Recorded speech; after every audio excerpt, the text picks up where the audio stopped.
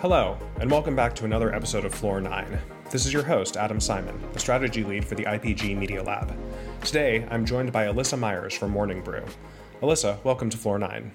Thank you, Adam. Thanks for having me. I work on our Marketing Brew newsletter. Specifically, I spend most of my time writing about podcast advertising, audio marketing, everything really that has to do with audio advertising. Awesome. Well, it's a perfect topic for Floor 9. As you know, we're super passionate about podcasting here. Recently, the IAB forecast that the podcasting ad market will break $2 billion this year, and by 2024, will actually break $4 billion. That's pretty significant, and it's money that's flowing in from other channels. Another stat I recently discovered is eMarketer is saying that adults in the US are actually increasing their time spent with podcasting by about 15% year over year. Alyssa, what are you seeing on your side in terms of growth in the industry and listener behaviors?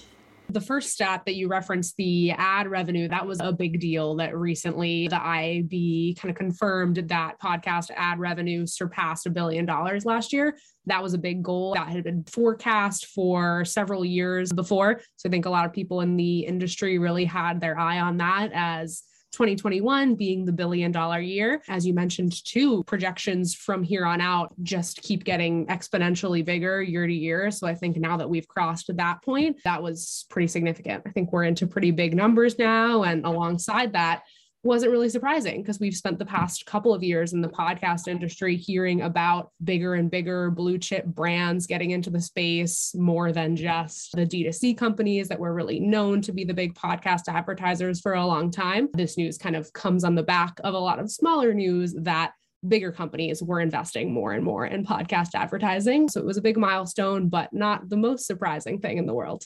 We talk a lot about how listeners will check out a new show because of the topic, but stay subscribed week after week because of that relationship with the hosts. It's an interesting blend of that host being an influencer and a creator, but also, in this case, you have that person's voice in your ear every week. And we know that frequent podcast listeners develop these parasocial relationships with hosts, so a host-read ad comes across as more of an endorsement than anything else. I think that has something to do with it. And it's not just the number of users, but I think it's the type of listeners and the way that they're engaging with podcasts. I think a lot of advertisers have heard and learned in recent years, especially with regard to younger generations who grew up being exposed to advertising.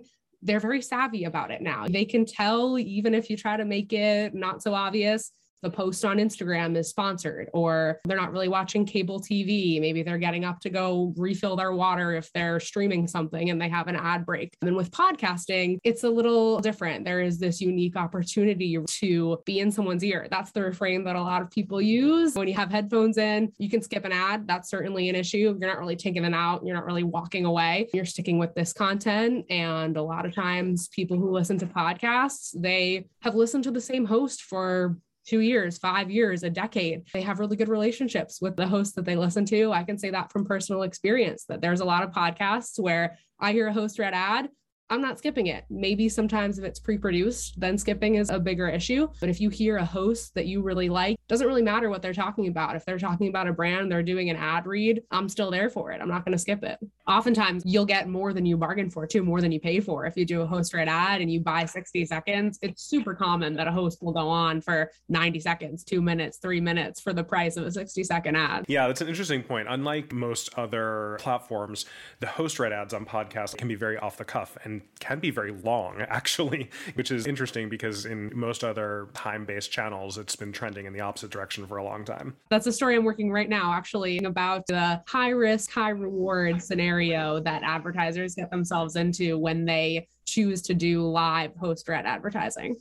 That's obviously one side of the equation and one way that brands are engaging with podcast creators and consumers. The other side of things is dynamic ad insertion and the programmatic side of podcast ads. That's something that was really nascent just a couple of years ago, but has been maturing rapidly and has really been expanding the kinds of brands that are comfortable advertising in podcasts. Alyssa, what are you seeing on the dynamic ad insertion side of things?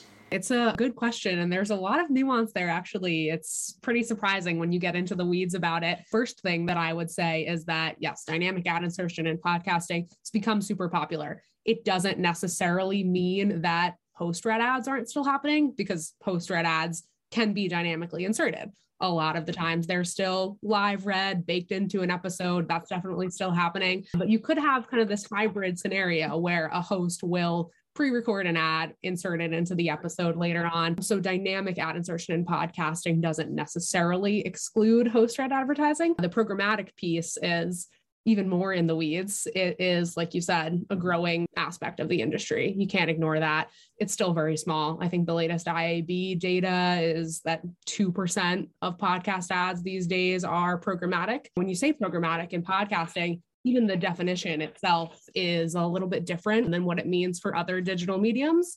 It's not yet totally hands off. So a lot of times if you're saying you're buying programmatic in a podcast, that doesn't mean that the buyer is doing it all on their own with no contact with whatever network you're working with. It's kind of a version of programmatic where you have a platform and you can do some of it by yourself. But usually even in programmatic podcast advertising, there's someone on the network side, the sell side as well, who's helping you out. As dynamic ad insertion is maturing, we're also seeing developments in measurement and tracking. Traditionally, you would just get download numbers and you wouldn't really know how many people are actually listening, let alone making it all the way through to your ad. That was something that kept a lot of brands out of the space because if you didn't have a direct response campaign, it didn't necessarily make sense. But that's changing too. Most recently, Spotify acquired Podsights and Chartable, two of the major players on the measurement side of things. What are you seeing in terms of measurement and reporting, and how is that developing? You're absolutely right that demand for that has always been around. It hasn't been historically where a lot of advertisers would like it to be. And as, like we've said, these bigger blue chip brands are getting into podcasting, they're only doing that because podcasts are now able to offer more of these tools that they're used to with other digital mediums like dynamic ad insertion and programmatic marketplaces, and certainly these measurement tools. Spotify acquiring both Chartable and Podsights at the same time, that was definitely a big deal because those were the two biggest companies that were offering pixel-based attribution and podcast measurement. And the fact that they kind of scooped them both up was a big deal in the industry because a lot of other companies that kind of were in the measurement space, maybe podcast planning companies or analytics companies, they had always kind of said, these two big companies, they really have the market cornered in terms of the pixel-based attribution, figured it out, they're doing it well. I don't think those two companies had a ton of competition. So the thing that kind of made waves was, okay, now that Spotify acquired them, it's all good and well. You can still work with those companies. Spotify is going to use them to measure the ads that they are selling and running. But that was kind of the little side note there is that, okay, now Spotify doesn't have an external company, some call it third party, checking their work. So if you're working with Spotify and you're also using their Podsights tool, it's all internal. There is an opportunity now. Some other attribution measurement companies are saying, we're hearing from clients, other people that we work with, they're asking us now about our attribution tools because maybe they want to add something new now that these companies are internal for Spotify. Do you think new competitors will arise that will provide that third-party Nielsen-style measurement, or do you think that brands will stick with the partners that they know and be absorbed into the Spotify ecosystem? It'll be a combination of some of those things. It seems like a lot of people are taking this as an opportunity to work on their own attribution solutions, do something similar, or perhaps something more innovative, something better. That's the hope. Something better comes of this. When more companies put their mind to it, people will continue to use these services. Spotify is such a powerhouse when it comes to podcasting. They have missteps. They make news for bad reasons all the time. They're still trusted, of course. People are still going to advertise with Spotify. I don't really think that people are now having any sort of exodus from the platform since these acquisitions. That's all good and well. I just think some companies are saying, we want to add something. We want to just super make sure, double, triple check our work that what we're paying for is what we're getting. So thinking about the larger landscape beyond programmatic, what do you think are the best ways or the most interesting ways for brands that are interested in the podcasting space to get started beyond those programmatic buys on Spotify? There are so many options. I kind of think of it different levels to it. Maybe start at the very top, which is your own branded podcast. That's the most you can do. You can invest in creating your own podcast, and some companies can do that internally, depending on the people, the tools that they have in-house. Maybe you got someone who's a real audio whiz and they can handle editing and producing your podcast all by themselves. There's also a lot of podcast production companies that will work with brands to create their podcasts. I think the big pitch there is that, yeah, you got to pay for it, but it's a lot cheaper than doing anything in video. Companies are looking at that option if they are really all in. They want to commit to podcasting, commit to audio, really leave their mark on it. You can create a whole season, multiple seasons, depending on who you are. Maybe you are a brand that has a really unique story, or you have crazy loyalty like Trader Joe's. They've got a podcast that has been going for a long time that is very popular, that's really focused on them and their story and their product. And they're a brand that can pull that off because people are obsessed with Trader Joe's. McDonald's had something similar a few years back. They made a podcast, just a quick series run about their Szechuan sauce, which was also just a cult hit. People were obsessed with it, so they could pull that off. But a lot of other companies, if they want to go into podcasting, they have to get a little bit more general. Some entertainment companies are having success with this, like streaming services that make companion podcasts. Some of them are for super fans of the show. They focus on interviews with the actors, the creators, directors, people like that. Some of them are more broad. If you've got a sci-fi show, you can create a companion podcast where you interview tech pros today. Moral questions that come up in the show, you can talk about it more broadly on the podcast and use that to attract a wider audience to just the podcast or to the show itself. There's a lot of ways for companies to make branded podcasts, which is the greatest investment you can make in podcasting. For sure. And to your point, I think we already have seen good examples of brands, both on an ongoing basis or even just as a limited series situation, having good success and doing interesting, creative, engaging podcasts in that way. Just thinking more broadly about the audio space in general. Obviously, the other thing that has happened over the past couple of years is the rise of social audio on apps like Clubhouse or Twitter Spaces or Green Room, which was also acquired by Spotify. How do you think about those kinds of audio environments versus traditional podcasts? That's an interesting question. I think it's an indicator that audio is becoming something increasingly that brands need to think about. You need to have audio assets because you never know when something like that is going to crop up. Clubhouse had its big moment, and that's an audio only platform. Like all of those are just examples of spaces where people can interact with brands without seeing them at all. So it's becoming more important to have something like a sonic identity, a jingle. Think about your music more carefully with the rise of these audio first platforms. It's just becoming important for companies to have those sort of audio assets on hand because they are going to find touch points to engage with consumers where no visuals are involved at all. We use the very serious term sonic branding, but I think we should go back to calling them jingles because who doesn't love a good jingle? It's exactly the kind of thing that sticks in your head and gets people remembering your brand when they are in market for something.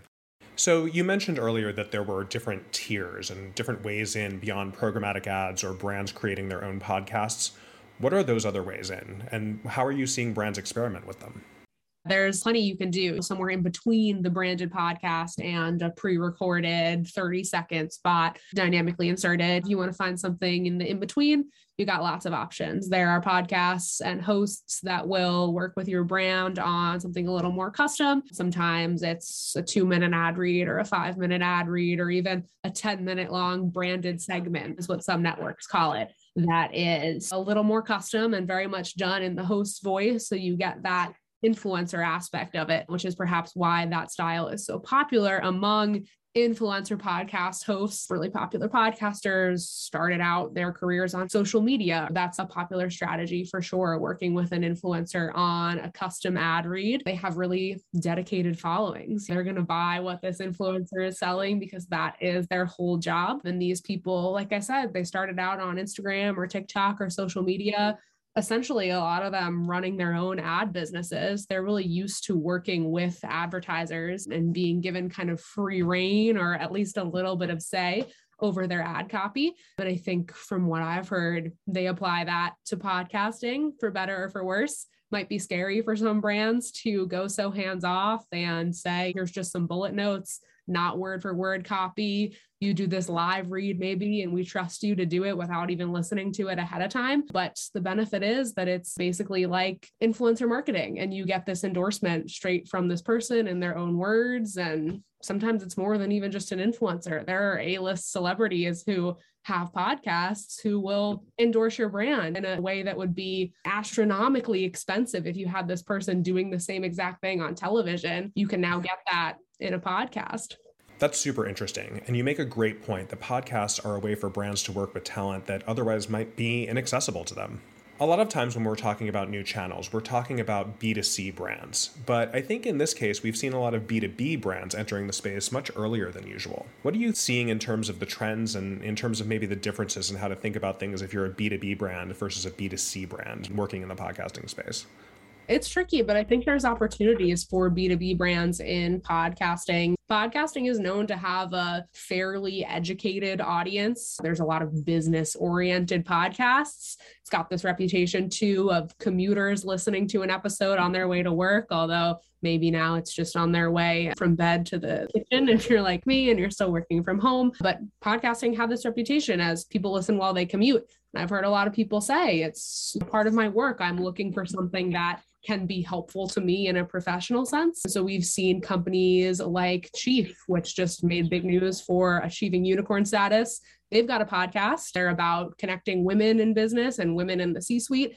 And there's a ton of business podcasts out there, but they kind of found a niche in making this podcast that is focused on female executives and executives from other diverse backgrounds, but it's still for everyone. Business leaders can learn from this. So if you're a B2B brand, I think you have to be very careful, same with B2C brands, about finding your niche and making sure that you are speaking to something that there is demand for, that people want to listen to. And it's not just a podcast selling your product or your service. But if you can find that niche and find out a way to create that content, especially in the business world, there is demand there from podcast listeners.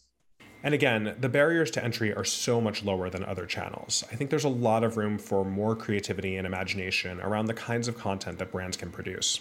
Now, I want to go back to the bigger picture and what we were talking about at the top of the show. Originally, and for many years, podcast advertising was focused on mostly direct-to-consumer brands because they could have those promo codes for things like Squarespace or Casper, or any brand where it was easy to have a direct response offer. That's obviously started shifting. What are you seeing in terms of the balance between direct response advertising and brand advertising in podcasts? I think that has everything to do with what we talked about at the top of the show, which was the fact that the audience for podcasts is getting bigger and it's getting easier for networks and hosts to show that and prove that and say, this is our audience size and this is their engagement. Stats like that are becoming available. So not only is the audience for podcasts growing, but brands and advertisers are trusting that more. It's not just people saying, well, we've got a good audience, they're dedicated, they can prove it with numbers. So I think that is a better environment for brand advertising as opposed to direct response where you had a vanity URL that you typed in and it was very easy to track and attribute your campaign that way. But now that some podcasts have such huge audiences, that's more conducive for a branding campaign. You're not necessarily just trying to sell something. It's about promoting your brand's reputation or brand awareness or something like that. And podcasting now has the audience where it could do something like that. And it doesn't just have to be about coupon codes and vanity URLs anymore. In thinking about the future, the next year or so, what are you excited about? What are you watching? How do you think podcasting as a media channel is going to develop and change in the near future? That's a great question. The audience for podcasting, I think, again, is something that I have my eye on, especially just coming off of podcast upfronts a couple of weeks ago. A big point around that was actually the diversity of podcast audiences these days. So I'm keeping my eye on stats like that, especially because for so many years, even as recently as 3 years ago, when I first started covering podcasting, people would say, podcast listener, it's a 40-year-old millennial white guy. That's the big demographic. And we've seen that shift a little bit, obviously, as more people are listening to podcasting. That means there are more diverse audiences. There are more networks that serve different niches. Like I said, there's ways to access people who are not just the typical podcast listener. I think the definition of a typical podcast listener is changing. So that's something that's very attractive to a lot of brands. That's something I got my eye on. We talked about programmatic growth, that it's growing slowly. Still just 2% of podcast ads are done programmatically, but that sort of tech, it's super interesting to keep your eye on how that changes because that's what advertisers are asking for. These big companies expect to be able to have programmatic options and track their campaigns very well. And maybe they expect that they don't just want a podcast ad, they want to cross promote on YouTube, which is very popular. Or maybe they want to work an Instagram ad in there. And that's difficult because oftentimes different agencies will handle a social budget versus a podcast budget. But that's another interesting problem that I'm kind of looking forward to seeing how podcast networks and ad agencies maybe try to solve. Alyssa, this has been great. It's been great chatting with you and talking about how the podcast landscape is changing. Where can our audience find your work and get more of your great insights on what's happening in podcasting? You can find it primarily in the Marketing Brew newsletter. Go to marketingbrew.com and sign up there. We'll be in your inbox 5 days a week. And you can also check out my stories on Twitter if you are so inclined. I'm at @amyers_ on Twitter. Awesome. Thank you so much. This was so much fun. Thank you, Adam. And that is it for this episode of Floor 9. As always, you can find us at ipgmedialab.com and on Twitter and Medium.